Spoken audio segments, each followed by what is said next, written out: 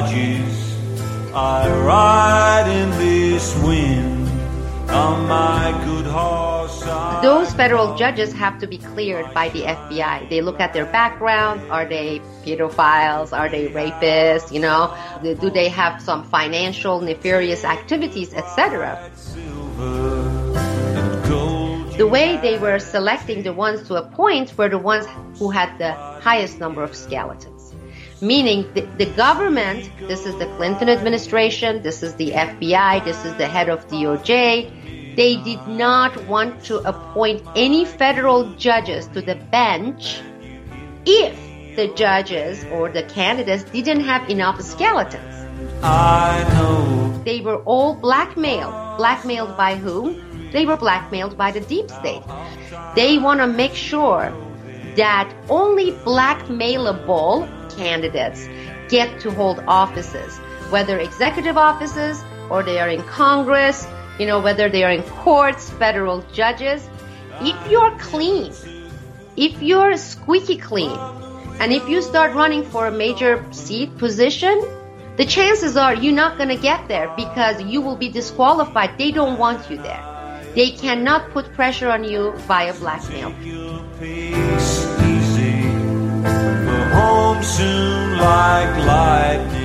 You're listening to episode 748 of Unwelcome Guests, The Tyranny of Enemy Images, Part 3, Pedophilia as a Tool of the Deep State. I'm Robin Upton. Now, firstly, an appreciation, thank you to everybody who wrote in to inquire why it's been such a long time since I came up with a show. Was I still making them? Yes. I do intend to keep making these episodes on an as and when basis. In fact, I've been on kind of a holiday. I'm now in the UK experiencing British life firsthand rather than commenting on it from abroad. And my mind is still running along a similar sort of track. The way that enemy images are used consistently by the corporate media in particular, but by all of us unknowingly even, when we use these terms and when we share these prejudices. We looked at how the word terrorism keeps getting used not only by corporate media, but even by legislators, although it lacks proper single legal definition. We looked at how it's asymmetric, it's context dependent. So, unlike an ordinary crime such as murder, it does matter who the victim is, who the perpetrator is, because if you're against the terrorists and you use their methods, well, that doesn't make you another terrorist, that makes you a counter-terrorist, and different rules apply. So these are very slippery concepts. Let's just refresh our memory, because it was a long time ago when I broadcast 747. So let's hear Kim Howell's share of the Parliament committee that's supposed to oversee the intelligence services. And this is what he had to say about potential law changes as regards terrorism. Society's got to decide which way it's going to go on this. Do you want to feel liberated enough to allow your children to walk down the street as they've done for generations? Or are you so worried about them that you're going to demand very special protection so that they're not murdered on the streets by some religious fanatic? Now, I don't know whether Kim Howells believes a word of what he's saying there. It certainly illustrates the polarised nature of the debate about terrorism. Another topic which is presented almost exclusively in very polarised terms is that of what the corporate media terms paedophilia. That is, sexual violence against children. Now, I'm not going to probe the mind of the paedophile. I'm not going to try and understand exactly what makes them do what they do, although I think that's an interesting area. Much more focused on why is it that the corporate media and the establishment are busy constructing this enemy image of the paedophile. What is the outcome of that going to be? As Sibel Edmonds highlighted in the introduction, just because you have a system that says this is the vetting for appointments, we're going to try and weed out all the corrupt judges and whoever, doesn't necessarily mean that that's going to prevent such people from getting to power, and it doesn't even mean that it's going to make that less likely it might have exactly the converse effect. And without looking at the interplay of the deep state, I don't think we're going to get to the bottom of why so many establishment figures have been accused of sexual violence against children. We begin the show with an interview from autumn 2016. This is Tony Gosling of BCFM interviewing sexual abuse survivor Sam Hill. Now, I noticed earlier on 5 Live on the BBC, lots of suggestions that this inquiry should be shut down. What do you think? No, I don't think it should. I think we've got to keep going. I think we really need to keep going, and there really need to be some legal changes made, like mandatory reporting, and the Official Secrets Act not being used to protect powerful paedophiles. So many changes need to be made. We haven't had really any progress. We need something. Otherwise, people are going to get very, very disheartened. Now, Martin Summers, I was just bring you in here because Sir Peter Heyman, who was the deputy head of MI6, the Foreign Intelligence Service, he was one of the people who was implicated in this paedophilia, but many of these people have died. And is it actually impossible for the state to investigate itself? Well, it shouldn't be. I mean, in theory, the police are supposedly independent of the intelligence services, although often they're not. And my suspicion is that the intelligence services have used abuse as a tool to blackmail various people at the top of society to make sure that they do what they're supposed to be, do as they're told, and that this is really underlying all of this. That you've got the general power imbalance, which has been mentioned. Which is obviously, a big issue in this kind of case, but I think also the state itself has used child abuse as a tool. So Kincora Boys Home in Northern Ireland, it's a big issue over there. MI5 were using it as a place to blackmail targets who were they would be filmed having sex with underage boys and then blackmailed subsequently. And I think that this is the reason why the state's so paranoid about all this coming out, because it's sort of it shows the dark side of what they do. Well, I would use the word afraid, not paranoid. I mean, they've got every right to be afraid, because you're talking about effectively a criminal cover-up. What's your take on this whole idea of using Home Office staff to run this inquiry? Well, what it looks like from the outside is that they're using this kind of investigation and inquiry in order to try and basically cover their backsides. That's what British inquiries generally do, and I don't think we should give up on inquiries, but on the other hand, you've got to recognise that the strategy of inquiry from the point of view of the state is to make this stuff go away, or at least put it on the back burner. It's not to get to the bottom of it, but it's up to everybody else to make sure that the inquiry doesn't do that. Also, how far high up do you think this goes? Because, I mean, I mentioned the royal family, but, Jimmy Savile was very friendly with them. They were also involved in the cover-up in Jersey in making sure that the abusers, both sexual and abusers in the mental health, that is putting people who are mentally ill in solitary confinement for long periods of time, that they were allowed to keep their jobs. Well, if as I suspect, that child abuse is not just a random thing, but has actually been used as a tool by the intelligence services to blackmail various top politicians and others, then that will be the bottom line. They don't want it to come out because they will have gone out of their way to encourage this kind of behaviour, so that those engaged in the behaviour can be subsequently blackmailed. Now, in a couple of weeks, we're going to be looking at the anniversary of the Dutroux scandal in Belgium. So it's not just Britain. It may even be that this is going on in many countries, and Britain is just the only country that's grappling with it, trying to deal with it.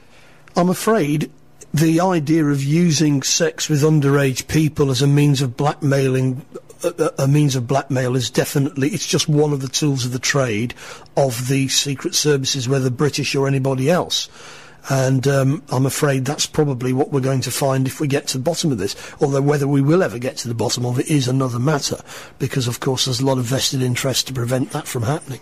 Bit by bit, of course, though, the information is trickling out about who's just talking the talk and who's actually walking the walk as part of this child sex abuse inquiry. Sam, can I ask you what your thoughts are about what should happen next, and whether you think that that Alexis Jay, who's in charge of this inquiry now, after Lowell Goddard, it looks as if was bullied out, whether she's the right person for the job? I think we've just got to give her time, and something has to start happening, really. Then we can judge whether it's working or not. What about the way that Lowell Goddard was removed? Have you followed any of that? Because I certainly saw that there were rumours that effectively she was elbowed out because she was not happy with Ben Emerson, who's now, of course, gone. Yes, well, that's interesting. Will we ever know? It's all shrouded in secrecy. And, you know, she said she missed her family. Would she have ever really taken the job in the first place if she was going to miss her family?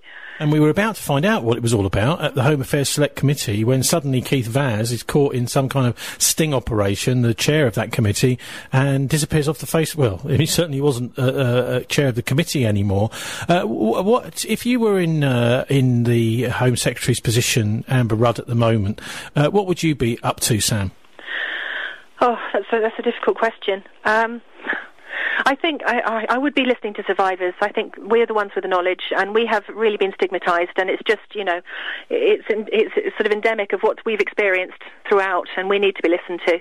We're not this, you know, these emotional people who are going to get it wrong. We would actually get it right. We want to point people in the right direction regards what happened and what went wrong. And in your own case, could you just explain to us the way you understand that the establishment was able to protect your abusers rather than to prosecute them?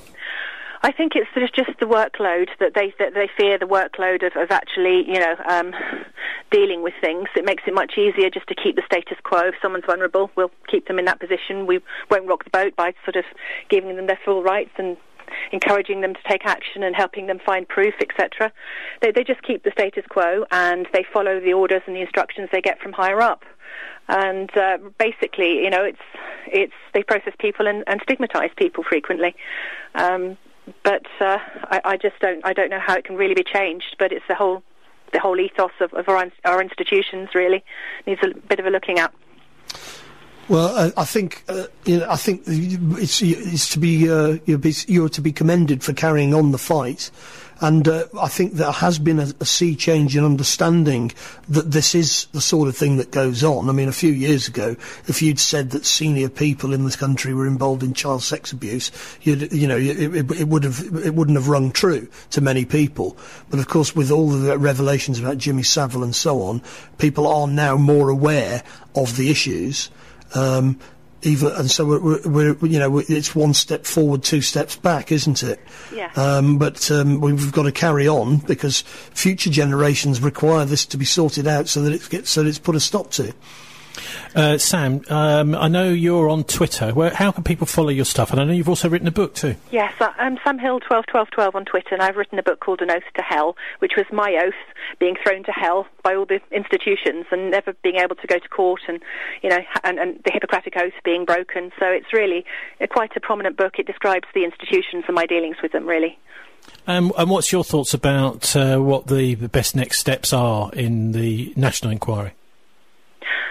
Well, we need to start taking evidence and making a bit of progress. Nothing really has been done, has it? I think it just needs to really sort of get into the right mood for moving forward. And, maybe when it gathers pace, people will be more inclined to have a bit of faith in it.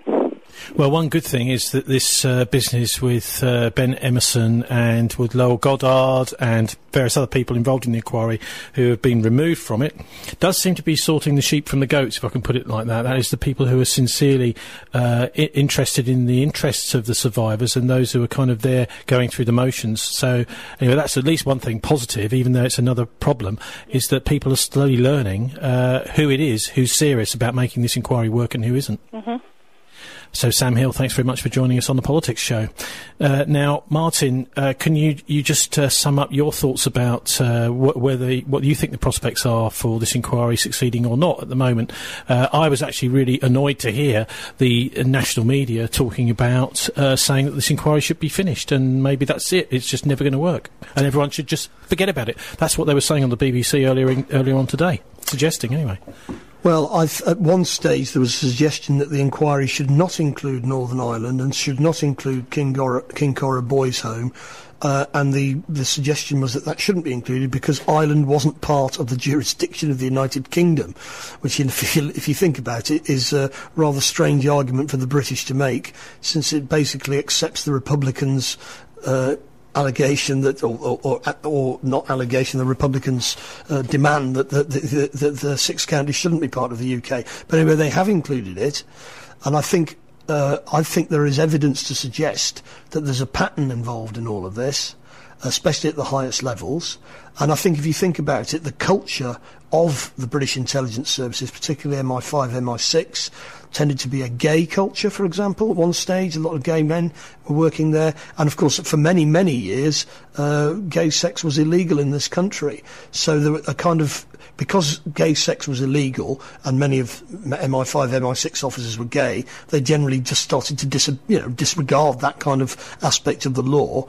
But at what point does having sex with underage, and the age of consent was 21, and so people will be having sex with people under 21 and thinking, well, that's all right, there's nothing the matter with that. But how low, the whole culture of permissiveness around that allowed this kind of culture to develop.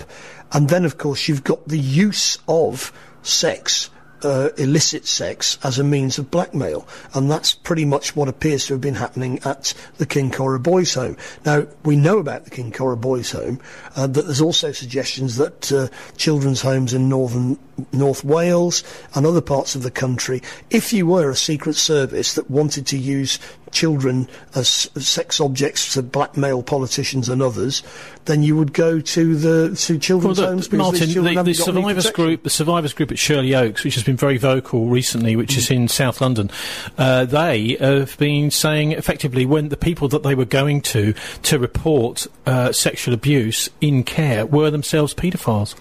Well, that's right. So what you've got is a whole. There's probably they've got to distinguish a paedophile subculture within things like care homes, which is and wherever people paedophiles we know are quite devious at getting access to young people.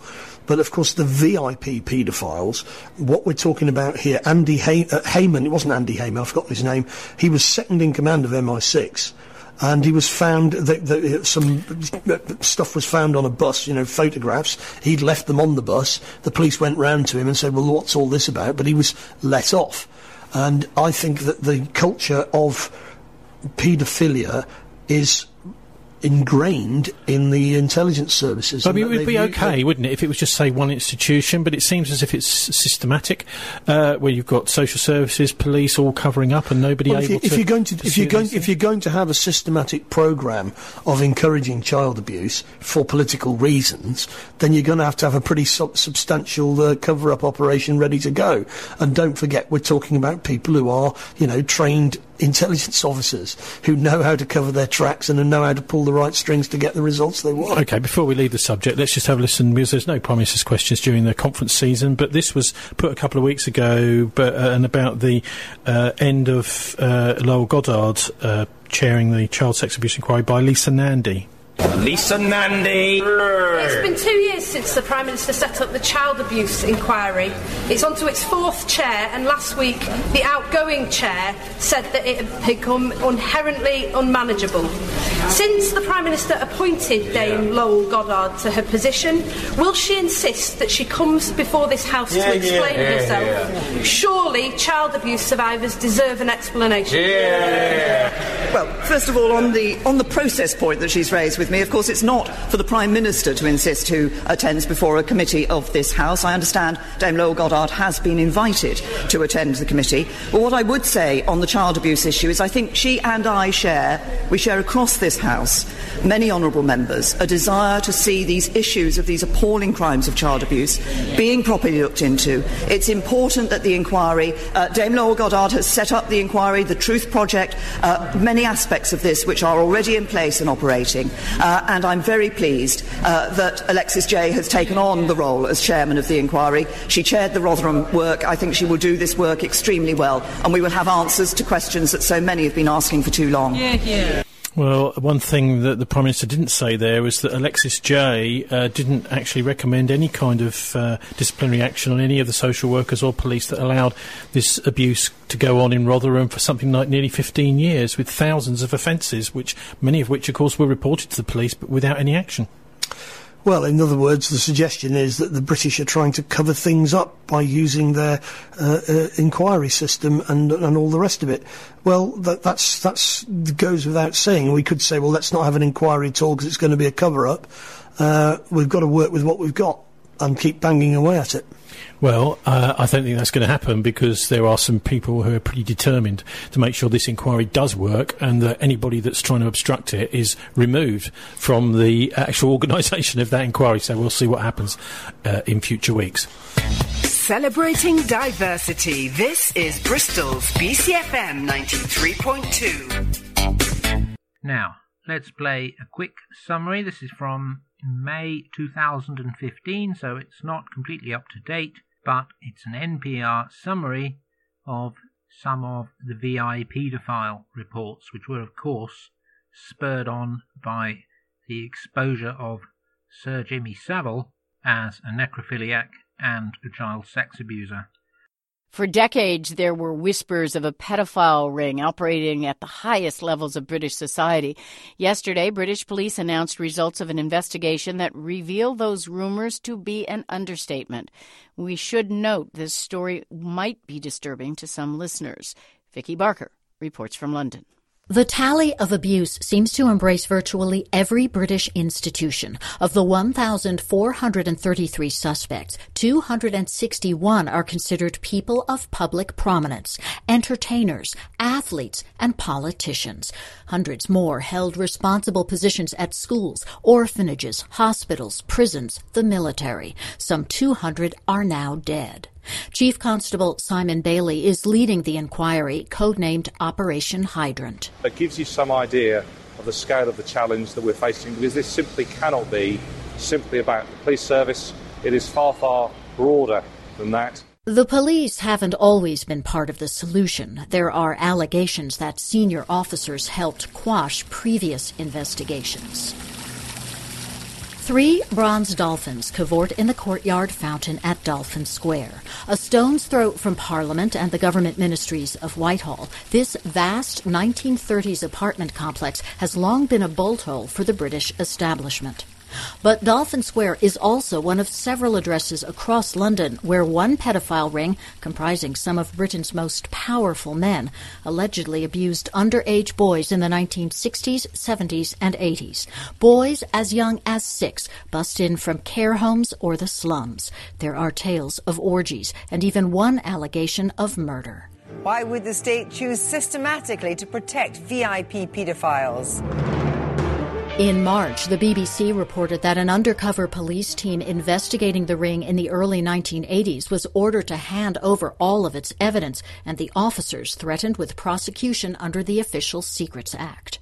James Badenoch is a senior British lawyer who has handled a number of cases involving the sexual abuse of children. The idea that they were terrorised in the way alleged doesn't surprise me at all. What surprises me, like so many other citizens of this country, is the idea that people so high up would have been A, involved in it, and B, willing to cover it up. Those trying to parse these new allegations of that long-ago abuse speak of a different time and age, of a white, male, British elite largely educated at boarding schools where bullies and pedophiles found fertile ground, of a culture of deference and an establishment that instinctively protected itself. So, yeah, I mean, this is our ambitious business plan. John Bird helps run the National Association for People Abused in Childhood, or NAPAC. For decades, he says, its hotline has been hearing from men who say they were abused as children at Dolphin Square and elsewhere. The few who went to the police at the time got nowhere. The police are now taking it seriously. For years they didn't.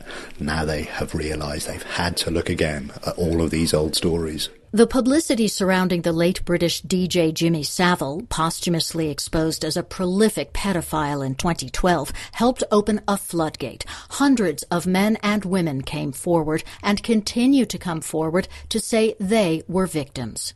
Yesterday's revelations are unlikely to be the last. Operation Hydrant is among at least 16 police, government, and independent inquiries into historical pedophile abuse now underway in Britain. Now, that was a couple of years ago, and I'm not holding my breath about any one particular inquiry. The general pattern, I think it's easier to understand, reflecting on the fact that the deputy head of MI6 was a paedophile with compromised material. That might explain why dossiers go missing or witnesses retract statements or just disappear, drop off the radar. As an illustration of how material can disappear off the radar, let's hear the following interview of Johnny Rotten in 1978, which the BBC chose not to broadcast. An unbroadcast section of a BBC radio interview you did in 1978 recently came to light, included on a pill album, and you were talking about making a film where you kill famous people. Now, it's never been played on television before, but it has a particular relevance. Let's listen to this. So who else is on the goner list? Oh, it's endless, believe me. I just want to make a film of it. On film, I'd like to kill Jimmy Savile. I think he's a hypocrite. Weren't I right? I bet he's into all kinds of seediness that we all know about, but we're not allowed to talk about. I know some rumours. I bet none of this will be allowed out. I should imagine libelous stuff will be allowed out. Nothing I said is libel.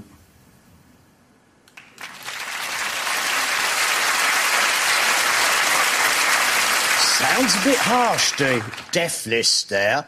Well, but actually, sometimes you're contentious in life just because you're bored of that. But put aside the rhetoric you were using. The fact that in 1978, at the height of the Sex Pistols explosion, there you are saying about Jimmy Savile, he was into all kinds of seediness that we all knew about. We weren't allowed to talk about it. I know some rumours. So you had heard the kind of thing that we now know about him, or stuff like that? Yeah.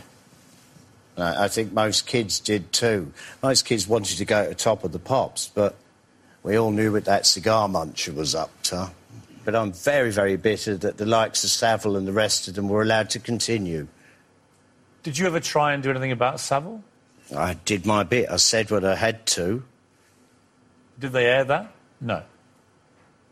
It just got suppressed. Yeah. For legal reasons. Yeah. And did you meet? I found myself being banned from BBC Radio there for quite a while for my contentious behaviour. Because of that. But they wouldn't state this directly. There'd be other excuses. I mean, it's shocking. Oh yeah. He got away with it for another 30-odd years. Well, not only him, but a whole bunch of them. And these are the purveyors of good taste, huh? You were too offensive. Brilliant, innit? Well, I'm still here, and the rest of them, what are still alive, nice bit of jail time for them. Jail time! I have to read this. The BBC has said it's appalled by Savile's crimes, and that the Dame Janet Smith Review is considering the culture and practices of the BBC during that period. And no spontaneous applause when Johnny Rotten says jail time and gloats over the potential suffering of a lot of old men. Well, would that actually improve anybody's lot? Put old people in jail? Would it, for example, deter younger people from committing the same acts of violence? These are important questions which the zero-sum mindset, the enemy image, doesn't actually ever encourage us to ask. Another approach might be to say, how could we best prevent such acts of violence against children? I hope by now you may be reflecting on the persecution of the paedophile as a tool of the deep state. If the deep state has, say, photographic evidence, or just corrupt judges, and therefore the de facto ability to paint somebody as a paedophile with all that goes along with it, with the current mindset, then is that perhaps a useful tool in the armoury of the deep state? We're now ready for our main piece. The next voice you will hear is that of Brian Gerrish, from whose programme Dispatches from the Front I recorded this interview. My guest today is Detective Constable John of the Metropolitan Police, and John has been a specialist in child abuse matters. And for our audience, I have to say he has some really incredible things to say about what he's experienced and some of the procedures that he's encountered within the Met Police. So, John, welcome. Thank you. It's good to have you here in the UK Column studio after all this time. Just start somewhere at the beginning. Just tell us a little bit about yourself and just when did you become a policeman and what sort of things have you done before you got near the child protection issues? Well, I joined the police in the beginning of the 1990s. My early career was just as a uniform officer. And I sort of soon progressed quickly into the CID department. And all was going well without incident. And then I moved on to a specialist operation, which was tracking down transient paedophiles because the Sex Offenders Registry Act had been brought in 1997. And they were finding that a lot of sex offenders were going off the radar, were going missing. So I was asked to front part of the Met's effort into tracking down some of the transient paedophiles. That was, it was an honour to do it, and it was a good little role. But things started to sort of go awry with it because there was two sex offenders, which my remit was the inland waterways of London, but it soon spread to a national basis. And they had information that sex offenders were coming out of prison after conviction, caution, or serving a sentence for what they call a Schedule 1 sexual offence, were required to sign the Sex Offenders Register and just go missing. But they would go in to live on canal boats. They said, we've got two. We think there's probably a couple more. You're on it for the next few months. See if you can, double the figures and find two more. Well, what happened was within a few months, I'd found 90. And with that, sort of exposed that there was a loophole in the law that allowed people to live on canal boats, avoid registry, and just act with impunity. So these people could have anonymous lives, effectively. They're there living in an area, but because they're on a boat, they don't have to identify themselves. They're not on the council register. Nothing. Electoral register. Yeah. Yeah. They were, basically living like a free life, and no one knew who they were, what they were doing, or anything. But there's quite a few factors that were involved. One is that there's quite like back then was like a hippie alternative community.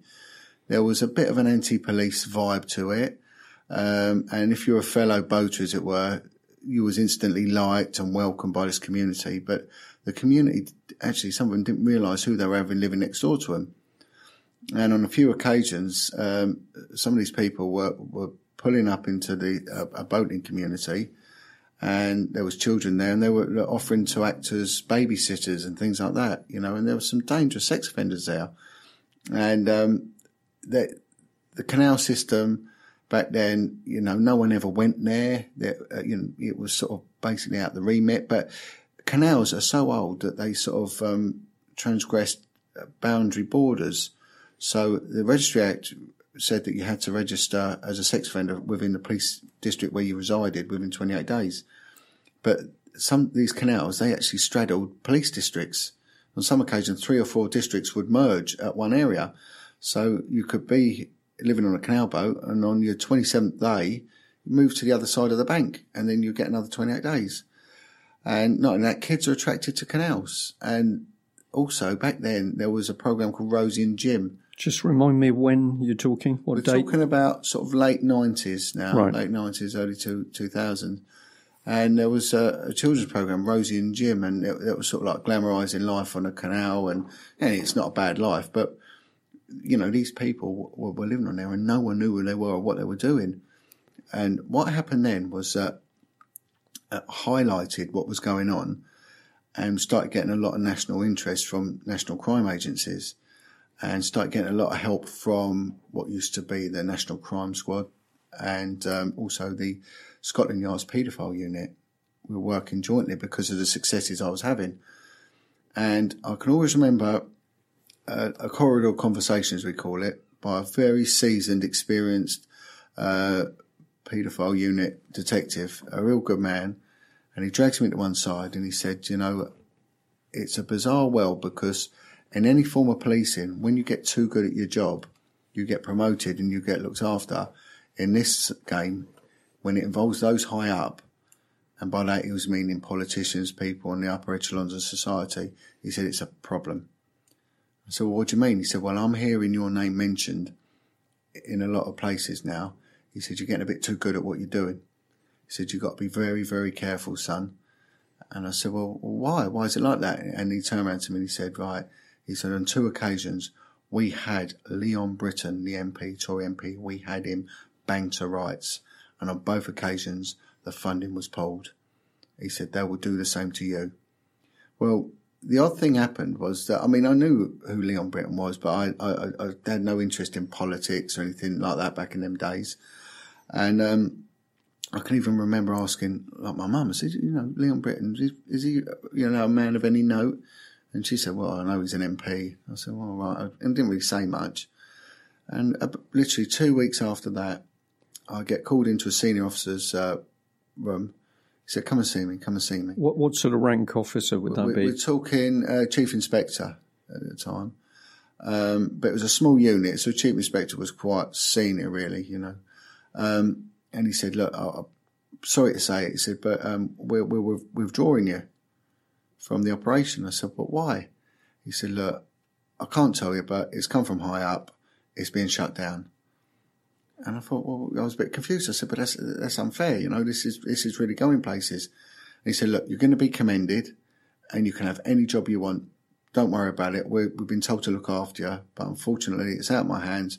It's been pulled. So they were shutting down all of the work in relation to paedophiles living in this canal network. Yeah, and I was the only sort of national steer. It was me. I was the focal point. And I was getting inquiries from all over the world, coming from the Falkland Islands, the Channel Islands, a lot of the islands, funny enough. But everywhere they were coming in, reports of sex offenders on boats. It was just getting, it was going stupid. It was just mushrooming. And I just couldn't get it. But then this fella's words resonated with me. And I was disgusted with it, to be honest. And I couldn't get any answers. No answers at all. And it was the fellas that were working on the support side of it, they were really apologetic and upset. And they said, look, there's nothing we could do about it. So I said, well, I'm not staying, I'm leaving. So I left and I got a job with, it was quite an elite little unit. It was the police's clubs and vice unit. And the clubs and vice, they had the governance for anything to do with vice, whether it be prostitution or gambling, but also for a lot of the main licenses for the big nightclubs, because London is like the club in central, for Europe. So I went on to this job and I got a job with what they call the Street Offences Unit. And street offences relates to the old Street Offences Act of the last century, which refers to prostitution, street prostitution. And our job was to go and sort of arrest street prostitutes, really. But also we had governance for juveniles. So if a juvenile was found on the street in a red light area late at night, believed involved in it, they were to be sort of brought in, taken into protective custody. And every now and then, a child would be found, usually a girl. And our job was to then bring her in, inform social services. The kid would then be placed into protective police custody while social services work out emergency protection orders, EPOs. What sort of age for the girls then? 14, it tended to be under 17. The law was a bit, the law prior to the implementation of the amended sex offence, I forget what it's called now, not sex offenders, it's to do with child sexual offences, but it'll come to me. It's Sexual Offences Act, I think. It got amended 2003, was quite complicated, and it was going back to, it was gender specific as well. So offences against boys were different against offences against girls. And anyway, so we would find these kids and take them into custody and everything else. But the problem then was that it was a competitive environment. So it was number crunching. So you were given a target of each car that was put out, 3 cars were put out per night, and you would have a competition who could arrest as many prostitutes as you can. And 10 would be a good figure. And if you did that every day of the week, you was the top team. So there was competitions. And you could process a prostitute very quickly via the custody. And it was pointless because all of them were drug addicts. All of them had come from the care system. And if you brought a kid in, that was your night finished. The car was taken off the road, and that was it, so that you wouldn't get the figures. So you was encouraged not to deal with them. Right, that is a very interesting comment, isn't it, for people who look to the police to be protecting the weak and vulnerable in society, and you're saying that the regime to get the targets for the prostitutes means that vulnerable children we don't want to take them. Well, it is. I mean, it's shocking because if you think about it, if a man has sex with a prostitute, it's the woman who commits the offence, right? But that's a woman of consenting age. Someone has sex with a child, that's rape. And you're talking a major crime offence. You're talking an offence that carries a life tariff. Yet they're committing major crime, and you're sort of dissuaded from dealing with it. And I remember bringing one little girl in. She was 14, around about 14, and a lot of these kids were undernourished, and they were heavily infected with diseases like hepatitis C, some with HIV and things like that, and so they looked younger than their age. And one young girl brought in, she had scabies due to her lifestyle, and the moaning that they gave me for bringing the girl in, because they said the car will now need to be cleaned. The room that you take them to will now need to be fumigated. The girl's a pain in the arse because she's always shouting and screaming, and, and it's pointless anyway because she'll be back out tomorrow. So it was appalling, really. There was, and what they said, if you see them again, just tell her to do one to get out of here. Right, and this was being told to all the police. It wasn't just yourself. Anybody who was involved in this type of work was told this. That was told. Yeah, that was the rule, the unwritten rule. Right. And so they never dealt with it. But what happened was there was information from the moment I came in regarding one particular woman, and her name was Foxy. Her street name was Foxy, and she was a larger than life character. And she was a street prostitute, but she was rumoured to be pimping out young girls. And I'd heard the rumours from the moment I walked in the office, but nothing was ever done about this woman. Anyway, I sort of got moved on merit. I did very well on the street. And what was your rank then? Detective, right? And I was chosen to go onto quite an elite little unit, not dealing with vice. It was dealing with other stuff, more organised crime. And I went on to that, and I did incredibly well. But then I was asked to come back to vice and to be the senior investigating officer in an allegation of child prostitution. So, but by that time, I think what we need to establish as well is that from 2000, I had been a lone parent of 4 children. I've been left to bring up 4 children, and the relevance will become apparent, shortly. So not only was I then asked to work again back with the children, I was now looking after children of my own, and they were all at that time under 10, and one was an infant. So it was a bit hard going for me, and the hours were irregular, and childcare was a bit of a nightmare, especially if you're dealing with kids being taken in care orders. Your day could be a long one. But I was sort of told, look, we'd like you to go on it. So I did it. And it was a young girl called Zoe.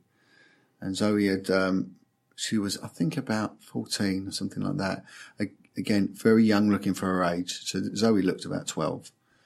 And she'd made an allegation that this woman, Foxy, had been pimping her out. And she'd made a couple of allegations and they hadn't gone anywhere. So what was told was, look, can you look into it? She's made allegations before. She's a bit of a nightmare. She might be lying. She might not, but she's a bit persistent. See what you can do. So I went, okay.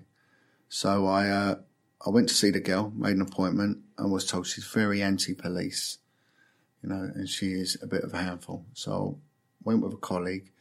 They made the introduction, introduced me to this girl, and, you know, and what I used to do was I was good with the kids, so I would sit down and I'd just start doodling or drawing or something like that, engaging them, and then ice-breaking stuff, and then the conversation, the narrative begins. Anyway, we started chatting and everything else, and she turned around to me, she said, you know, you're different to all the others. I went, well, that's all right, you know, I don't mean to, you know, and I wouldn't even dress like the other coppers. I was always scruff bag, really, you know, I hated wearing a suit, you know, and I liked the street. I was good on the street, you know, and she said, you know, I like you, I'm happy to talk to you. I said, okay, well, let's do it properly then. She said, yeah, all right. So we had an agreement, we shook hands. We made an appointment to do a proper, what they call an ABE interview, which is like a video recorded interview. And we sat down, we had a chat, we interviewed her, and she told me the story start to finish.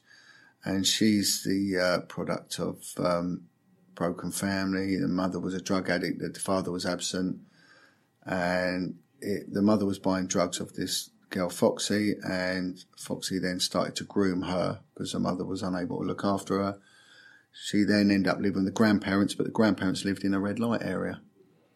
And so Foxy would go and pick this young girl up and a basic grooming, look after her, show her some attention, a bit of love, do her hair for her, give her makeup, but then introduce her to cannabis, got smoking cannabis, and then would then take her to hotels. These were bottom end hotels. These are the sort of places where a lot of the builders would go to, you know. So there'll be like converted Victorian houses or whatever. In one area of London, there's a big row of them. And a lot of them were maintenance and building works from the north would come down and stay in these hotels.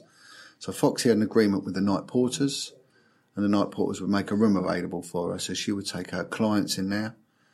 So she'd go in there with her client, start having sex and have this young girl there watching, and then encourage the young girl to get involved.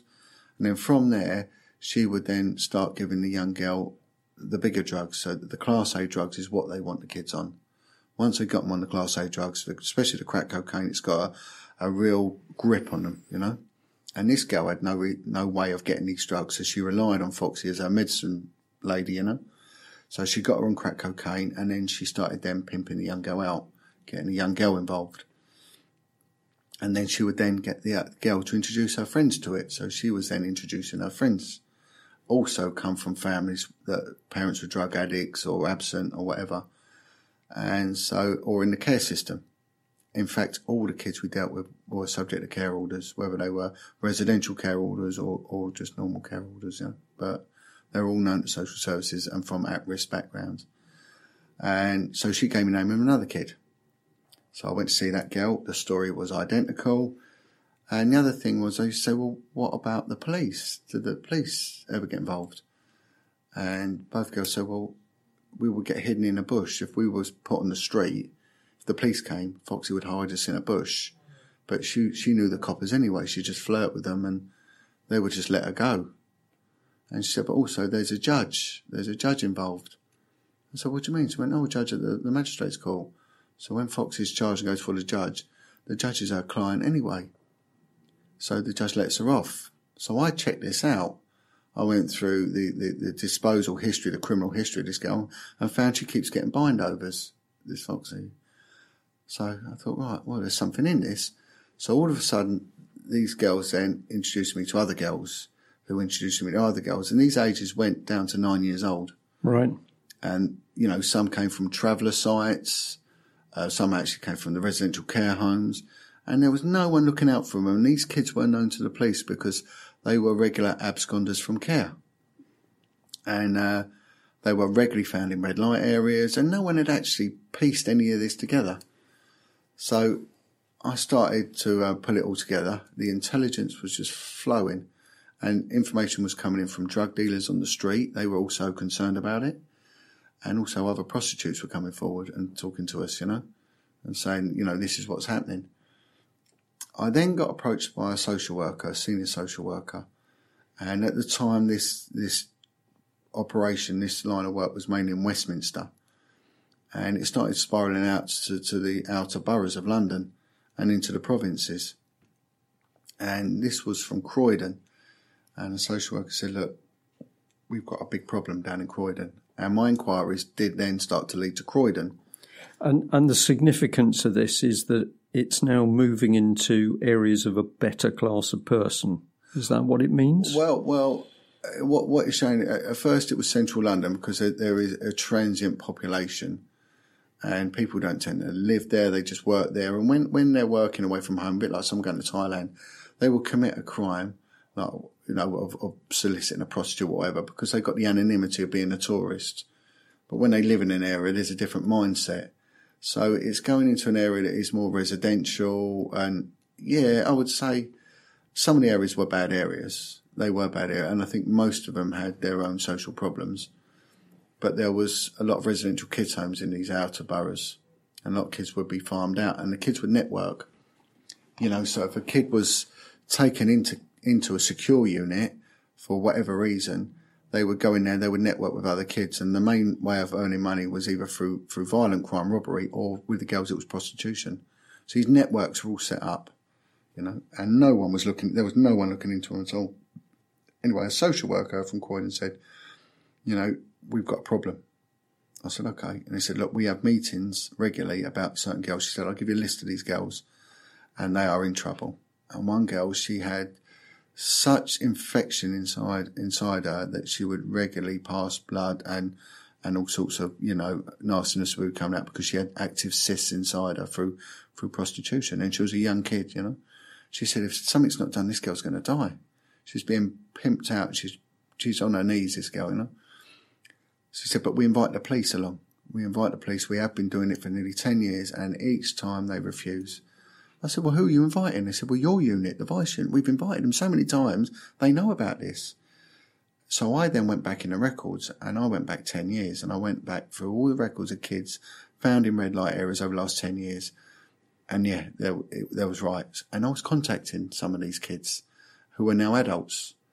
And I said, well, what was happening? They said, well, if the police found us, tell us to do one, get out of here. Or they just ignore us. They knew we were being pimped out. I said, did anyone get taken in for it? And they said, no, we were doing it all the time. So it'd been going on historically, and the unit had known about it. So how long had it been going on for? From the time I was on there, I'd gone back 10 years, and it had gone back further than that. Right. And these were in select red light areas, King's Cross, Islington, Westminster, all in London, and they were the main ones where the kids were being worked. But now Croydon was coming to know, but the police knew about Croydon as well. So these areas, it wasn't any news, But then what you've also got is missing persons unit. So someone goes missing, a missing person unit will be appointed to look into, what's happened to them, where they are, investigate it. But every time a child comes back late, or fails to attend a kids' home curfew, which will be an unreasonable hour, say like 9 o'clock, 8 o'clock, they don't turn up, the police are called, a form's filled out, and it's just a process, because these kids do come back. And so these missing persons, they knew about them, they knew about these kids, and they were just seen as a nuisance. It was just a routine, so-and-so's gone missing again, they'll be back tomorrow. And they fill out the form, they call it ACE, Arse Covering Exercise. It's the only reason they do it. No one looks into the reasons why these kids are going missing. So I drafted up a report. It was factually based, it was concise, and it had evidence. It had evidence backing it, and it was a précis of a report, and it was just highlighting the sheer extent of the problem, the history behind the problem, the results of the problem, the fact that the kids are suffering and they're also grooming other kids into it is self-perpetuating monster. And I just put a few of the opinions, the factual opinions of the social workers. And in that report, were you also highlighting the fact that the police were not acting as they should, or police officers hadn't acted? I mean, what I did was I was always mindful of the fact that I'll never reinvent the wheel, and I'm no better than anyone else. So I don't want to criticise a colleague. But what I put in, these kids were known to the police. These investigations were never followed up for whatever rationale. So I didn't criticise anyone, but it has to be noted that this isn't a new thing. This has been known about. But I also mentioned the fact that there are allegations involving a judge and that other police officers are aware. And there was also someone connected to the music department of the BBC was involved, a manager of that. So, and anyway, that went in, and I thought, right, well, they've been made aware now, and I would always put reports on for whatever reason. Reports would go on, intelligence reports. Police works on intelligence. And I then get a phone call within about an hour of the report going through, and it's from the governing detective inspector. And he said to me, John, about this report you put on. I was thinking, good, brilliant. I've now shown them the goose that is giving the golden eggs, and hopefully this will move forward. I really thought I was going to get praise for it. And then what happened was he said, we need to talk now. Get in my office now. I went, okay. So I went down to see him. I was in a different building. I travelled down, went in his office, and it was like someone had set a pit bull on me. Started swearing and shouting, and what have you done? You can't do things like this. He's shutting it down. I'm taking you off. So he withdrew me straight away from the operation, and that really upset me, because I was moving forward, And I thought, well, if I go, who else is going to, no one can ever do the job as good as you do it. Do you know what I mean? And looking back on it, I did a good job, whereas others hadn't. And I don't want to be conceited, but that's what happened, And I was mortified, absolutely mortified. What was in your head about why you'd got this response? You thought you were going to be praised for it. You get attacked by a pit bull. Yeah. Why did you think it was? Well, I mean, it was some sort of weird sort of cognitive distortion, because he turned around and said that we had known about this, and the reason the kids are talking to you now was because they were dealt with properly 10 years ago, and they're now happy to come forward and talk to you. It's nothing to do with my good work. It's to do with the good work of other officers before me. And it was just absolute dire nonsense. And I was just confused. I was literally totally confused. But it was done with such aggression. And what we used to call it in the police was a hairdryer, an old school shouting thing, screaming and shouting. And I walked away really licking my wounds and scratching my head. So, I thought, what? So I didn't go back to work. I thought, what the hell's going on? So I never went back to work the next day. And anyway, I get a phone call. And it was from the high up boss, the detective chief superintendent of the unit. And he said, John, what's gone on? I said, well, I don't know. I'm a bit confused. He went, we need to have a chat. I said, okay. He said, well, don't rush back to work. Have the summer on me. And it was the summer. Take your kids away. What date is this now? This was we're talking about, I think about 2004, around that time. And this was in the summer, beginning of the summer. And he said, well, have the summer on me, go away with your kids, take your kids away. So he's aware of my family situation. He said, I know, it's tough for you.